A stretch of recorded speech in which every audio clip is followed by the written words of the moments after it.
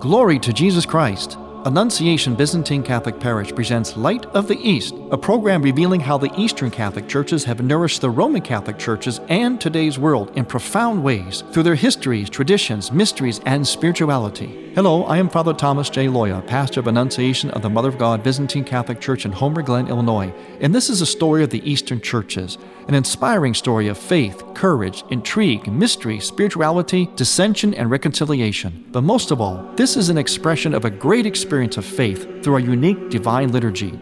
Join with me now as we look toward the Light of the East. Light of the East is also supported by Eastern Christian Publications, where you can find the prayers of the Catholic Byzantine Daily Office at ecpubs.com and easternchristianmedia.com, a broadband network for you to learn more about the Eastern Catholic Churches. That's easternchristianpublications.com. Glory to Jesus Christ. Welcome to Light of the East. I'm Father Thomas Loya, your host. We are, of course, a program that presents the gifts of the churches, East and West, both lungs of the church, primarily, of course, the Eastern lung of the church. And when we say Eastern lung of the church, sometimes people don't always understand that, because the Western lung, which is primarily identified as the Latin Rite Church, sometimes called the Roman Catholic Church, is by far, in most parts of the world, by far the largest form of Catholicism. And so many people associate Catholic just with what we would call the Latin Rite.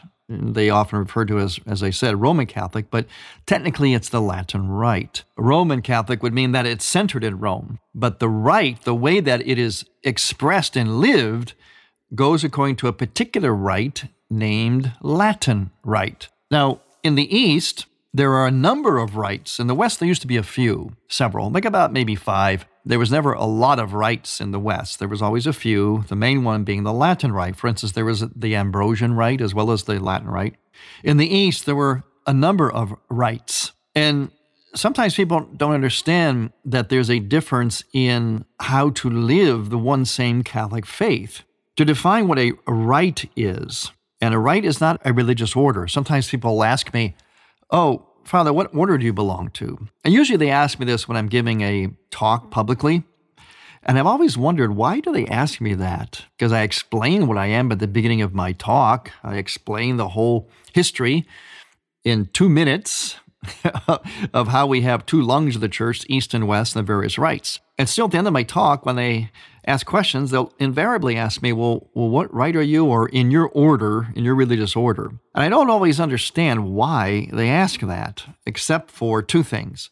There's a confusion about what a rite is. And so people associate any differences in the church as religious orders, because they know that there's like Dominicans and Jesuits and Benedictines. They can comprehend that. And those religious orders, for the most part and historically, wore what we might call monastic habits. In other words, full-length garments, sometimes with a hood, usually tied at the waist.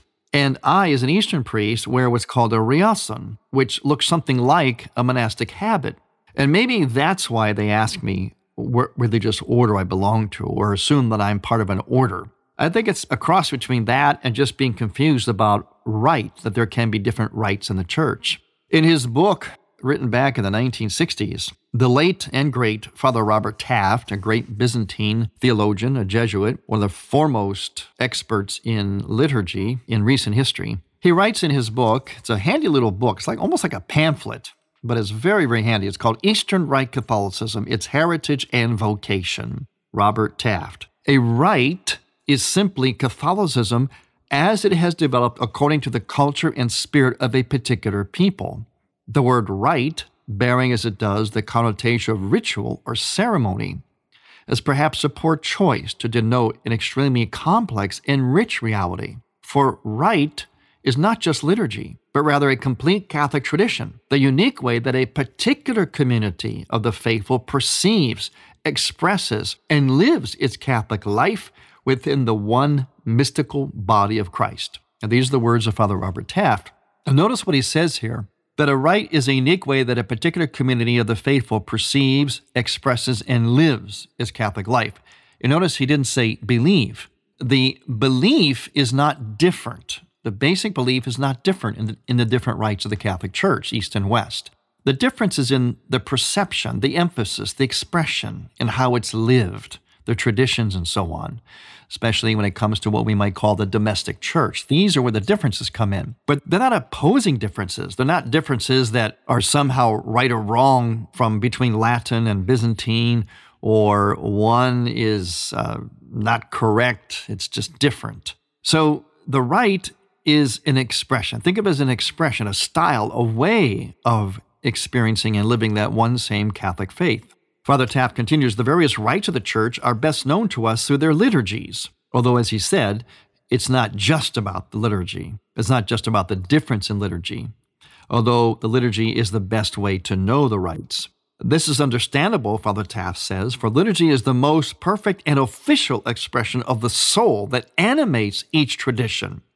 It is by no means the only expression, however. Rite also includes all the other elements we could expect to find in a Catholic culture, schools of theology with their fathers and doctors, canonical discipline, schools of spirituality, devotions, monasticism, art, architecture, hymns, music, and also, this must be stressed, the peculiar spirit that created this tradition, that in turn is fed by this tradition, and that is essential to this tradition.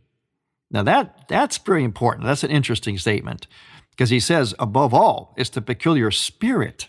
In other words, it's like the Eastern rites and the Western rites have a particular soul about them, or charism, just as each individual has their own unique soul. And they function from that soul, from their particular tradition, their peculiar spirit, as he says. So there is like a spirit of the Latin Rite. Latin Rite Catholics think a certain way. They approach things a certain way according to the spirit of the West, which has a lot of emphasis and genius on justice, on order, on law, on articulation of the faith in a very concise, rational, ordered way, of evangelization, preaching. So the Western Church has its own charism or genius, and Latin Rite Catholics will think and experience their spirituality according to that peculiar or particular spirit. And same thing with the East. Oh, we have different charisms.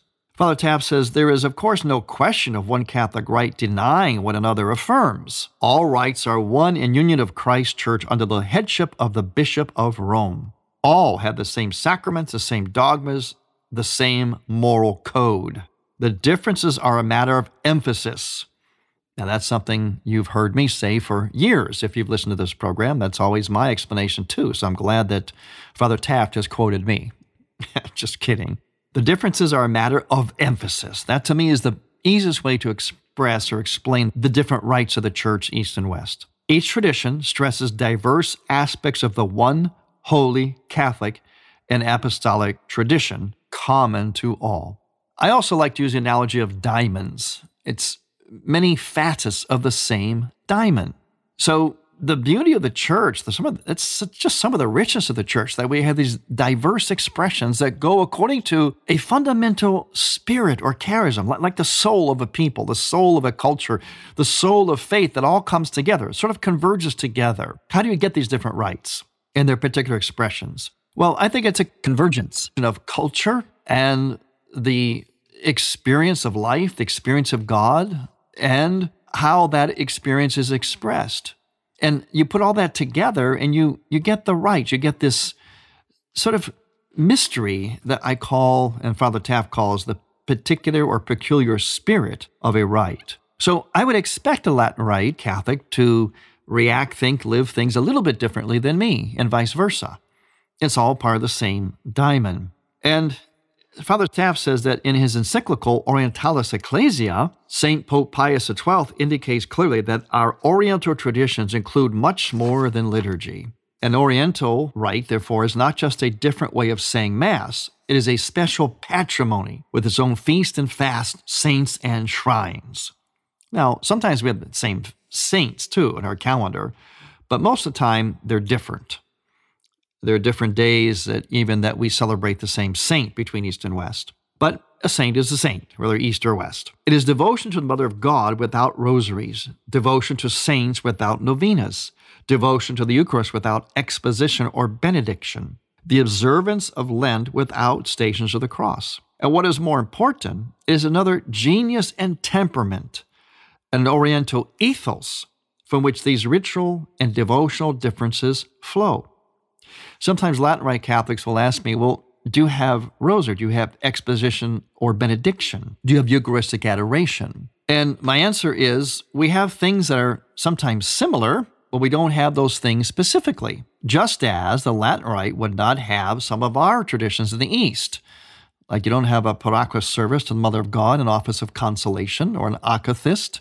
There's a number of things that we have that the Latin Rite doesn't have, and vice versa. And again, that's part of the beauty. That's a genius. Neither is a deficit. And we can appreciate each other's riches as well. For example, the rosary did not develop in Eastern cultures, in Eastern churches. I mean, it did develop there. Doesn't mean it's not meant for everyone, but it didn't develop there. However, Eastern Catholics, many of them have a great devotion to the rosary. The rosary is a personal devotion in the Eastern churches. They see it as a personal devotion. And many Eastern Catholics are very devoted to the rosary, although it was not indigenous to the Eastern churches. We have other things that we call, in a sense, a rosary. In other words, our form of rosary that developed in our traditions, such as I mentioned, the akathist service. There is actually a rosary developed by an Eastern monastic named Seraphim of Serov. It is very similar to the Latin Rite rosary, but when we come back, we're going to look at one particular aspect that is different in its nuance between East and West. I'm Father Thomas Loya on Light of the East. Every day, Father Loya posts a brief 2-minute Facebook video on the Annunciation Byzantine Catholic Parish homepage. You'll be amazed at what you can learn just by watching. Light of the East mission is Christianity's reunion, and to tell the story of the Eastern lung of the Catholic Church, we need your support. In order to keep Light of the East on the air, you can make a donation now by going to ByzantineCatholic.com. That's ByzantineCatholic.com, and then donate securely using any major credit card. With your help, we can keep Light of the East's illumination bright. I'm Dr. Peter Howard, founder of the Fulton Sheen Movement. On July 9th, join me and Father Tom Loya at Annunciation Byzantine Catholic Church in Homer Glen for an historic rally to fan the flame of love and devotion to Venerable Fulton Sheen. We need Fulton Sheen's intercession and guidance now more than ever. We're gathering to pray for his cause and especially for the Holy Spirit to move the Church to set a new date for his beatification. Starting at 10 a.m., come and pray with us. Enjoy a delicious cookout and hear inspiring talks on Sheen by Father Loya and myself. Activities are planned for the whole family. Go to FultonSheenMovement.com for a complete schedule and to sign our global petition to unpause the cause of this great prophet for our times. Co-sponsored by WFSI, this rally is your chance to make a difference. I'll see you all on July 9th. Bye now, and God love you. I'm Tom Oglesby of FM 98.3 KCRD in Dubuque, Iowa, and you're listening to Light of the East.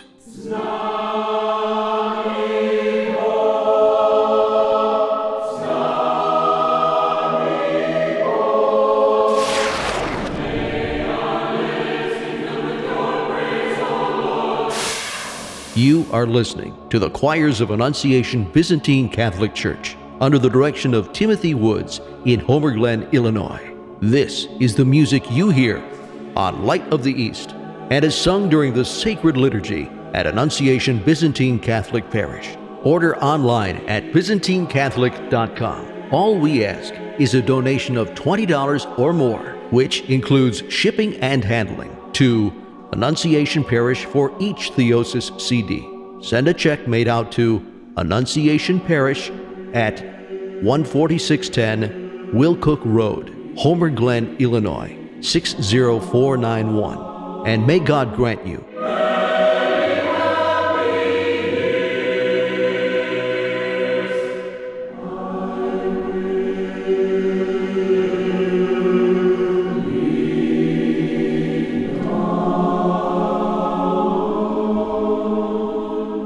Welcome back to Light of the East. I'm Father Thomas Loya, your host. We're talking about, trying to make it a little bit simple, revisiting a basic question here. It should be basic to our program. That is, what really is the difference in rites? Why do we call our program Presenting the Eastern Rites of the Church? So with the help of the late and great Father Robert Taft, we defined, hopefully simply enough, what we mean by rites. Now I want to look at something that is an indication, an example of how we are different. And again, the key word is going to be emphasis, how we see something. Let me give you an example. When you go to church and if you enter the church, usually there's a couple entrances into a church. Not always, but basically there is. And you enter through one door. Someone else enters through another door. When you enter through your door, you're going to get a perspective of the church, a visual perspective based on your orientation from the way you approached the church. The other person who came in maybe a side door or another entrance will get a different perspective of the same church, and you're going to arrive at the same spot. You're going to arrive in the church at the same service, mass or whatever, and you're going to partake of the same Eucharist. But your initial vision, your initial and immediate experience of the church visually was different based on how you approached it. In fact, that's why a lot of people, oftentimes, I sometimes wonder, though, as a pastor, why people always sit in the same pew or stand in the same spot. We don't have assigned seats in our churches, at least I don't think we do. Don't you want a different perspective? But I guess it's because where they sit or stand at services gives them perspective that they like.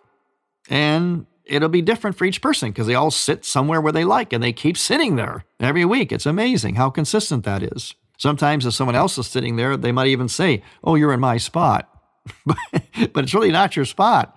It's not assigned seats. Anyway, it gives you a little example of what I'm talking about here. The approach that is different, but yet the same. Father Robert Taft says that the devotional attitudes of Eastern and Westerners are in harmony with their views of the church. Now, the difference I want to point out here, the example I want to talk about, is how we look at grace. Grace is kind of a mystery. Talk about God's grace or being in a state of grace, having grace. Having grace, God's graces shine upon us. What exactly do we mean? There is actually a little difference in perspective between East and West on that. And it's significant in its application to the lived experience. Not significant so much theologically as it is in the lived experience. Father Taft says the Westerner tends to emphasize the moral aspects of the sacramental and spiritual life, the strength received to aid him in his pilgrimage toward his final beatitude. And that's fine. That's part of the Western soul. Grace is seen as a principle of meritorious action, restoring to man the capacity for salutary works. So grace is something that, in a sense, gets added or given to someone, which helps them to grow into the image and likeness of Christ. The Oriental, in other words, the Eastern rites, however, see man more as an imperfect similitude of God, which grace perfects. In other words, the starting point for the East is very strongly set in the idea that we are made good. We were made glorious, image and likeness of God. That's the truth about us. The sin, the weakness, is not the truth of us. For example, whenever you make a mistake, people will often say, "Oh, well, what do you expect? I'm only human," or don't beat up on yourself. You're only human. Don't feel so bad about your mistake. That's okay, but you know what? It's actually not quite accurate. It's actually more accurate to say whenever someone does something wonderful or good, to say, "Well, what do you expect? You're human." See, that's the truth, because the human person was made good. That's the truth about us. Our failings have become part of our reality, but they are not the truth of us. Do you see the difference? Our failings, our sin, are part of our reality, but they are not the truth of us as humans. It's like a ship, with barnacles on it. The barnacles are on the ship, but it doesn't mean they are actually the truth about the ship. A ship is not a vessel with barnacles. It's a vessel, and barnacles become part of its reality because it's going through the ocean and it picks up barnacles. But it's not the truth of the ship. So for the Easterner, his life in Christ is a progressive transfiguration into the likeness of God. Less is said of merit, satisfaction, beatitude, than of divinization, transfiguration, the transformation of man into the image of God. So you see the difference? Emphasis. In the West, there's an emphasis on merit, satisfaction, beatitude. In the East, it's divinization, transfiguration, or I would say even participation in. That's something very important in Eastern theology. Participation in the life of the Trinity. Participation in or immersion in the life of the church. And that's an ongoing transformation, a transfiguration. That's why we love the Feast of the Transfiguration. In fact, it has a very long post-festive, which we celebrated just a few days ago, actually, finally came out of it. A huge event for the Eastern theology. Christ being transfigured on Mount Tabor, gloriously transfigured, because that's the truth of the human person and the truth of our destiny. Of our origin and destiny, it was also the truth of Jesus Christ and his divinity. Now, in his book, Orthodox Christianity, Marriage and Contraception, author Anthony Stalin explains the difference in the idea of grace between East and West with some of the language of some of the Eastern spiritual masters, which came up with this idea of God's essence and energies. Energies is what the West might call grace. And so Anthony Stalin, the author, says, it is the divine energies that are poured forth into the human heart by the Holy Spirit, bringing about the deification of man, and through him, the cosmos. We will see that all of the imagery in Scripture, including the incarnation and the Eucharist, body and blood of Christ, all find their fulfillment in this penetration of the created world by the divine energies. Now, think of it as the sun, that ball of burning gases that we can't even look at.